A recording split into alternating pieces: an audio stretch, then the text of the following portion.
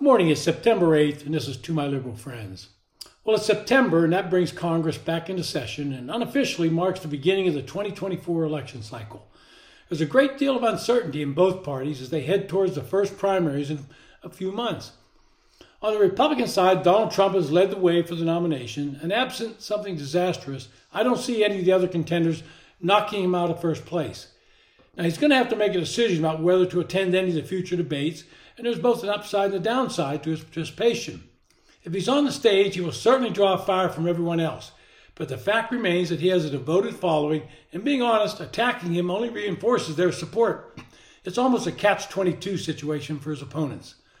Looking at the Democrats, Joe Biden continues to insist that he's running for a second term, and as the incumbent, it keeps any serious candidates at bay. There is evidence that California Governor Gavin Newsom is saying all the right things about supporting Biden, while at the same time quietly putting together a campaign operation. Should Biden drop out, the Democrats will also have to deal with the Kamala Harris problem.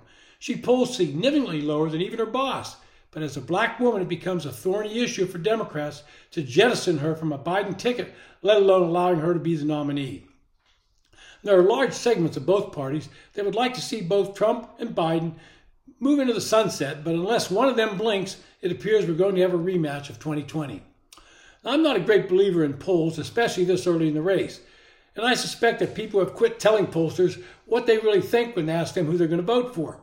I think they're more truthful when asked how they feel about issues because that's easier to talk about. Asking who they will vote for seems a little too personal for many voters. This trend has been out there in recent elections. In 2016, Hillary Clinton looked unbeatable, and Donald Trump was just someone who she had to run over on her way to the White House.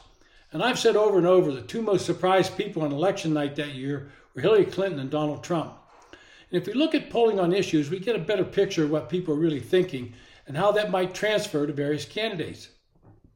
It's not the disapproval ratings that should scare the Joe Biden campaign, but rather numbers on the various issues.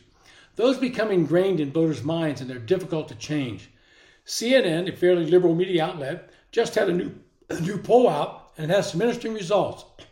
First, let's get the personal polling on Biden out of the way, because while it's not good for Biden, this is the one place in the polls that something could happen that would change those numbers. His approval rating was 39%, and 58% of the people say that his policies have made the economic conditions worse. And just over 70% believe the nation's headed in the wrong direction. That's not a good number for Biden.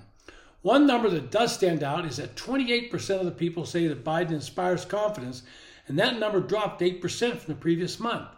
And that's really a bad sign for Biden because a leader is supposed to inspire and lead people. As a former military guy, I can tell you that when a unit leader loses the confidence of the men he's supposed to lead, especially in a combat situation, all of them are in trouble.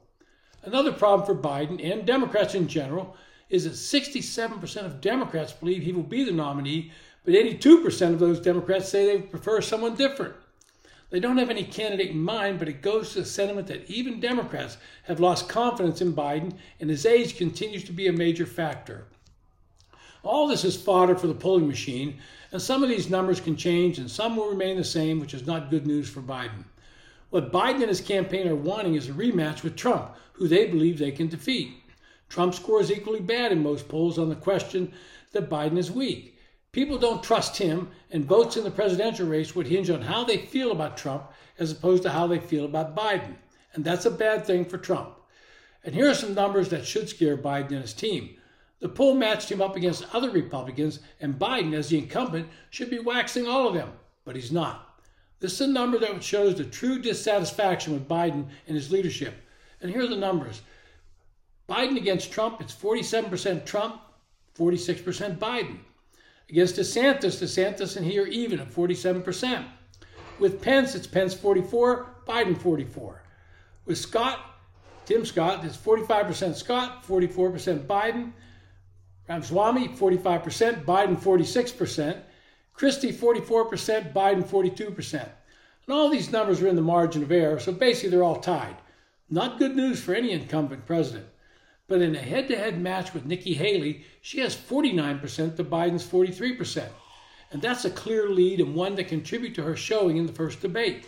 She was also able to take on the one issue Democrats will run on and think they can win with, and that's abortion. She offered a reasonable solution while making it clear she was pro-life. but a response was within the parameters of the polling and attitudes of most Americans on this subject. That should be a lesson to the rest of the candidates. You got to find some solution to the abortion issue. Now, as I said, polling's an inexact science, and polls this far out should not be taken that seriously. But when the numbers continue to show an incumbent below 50%, most political experts will tell you he's in trouble. This has been To My Liberal Friends. I appreciate your listening. If you enjoy the podcast, recommend it to your friends. Hit the subscribe button. And if you have a comment, please leave it.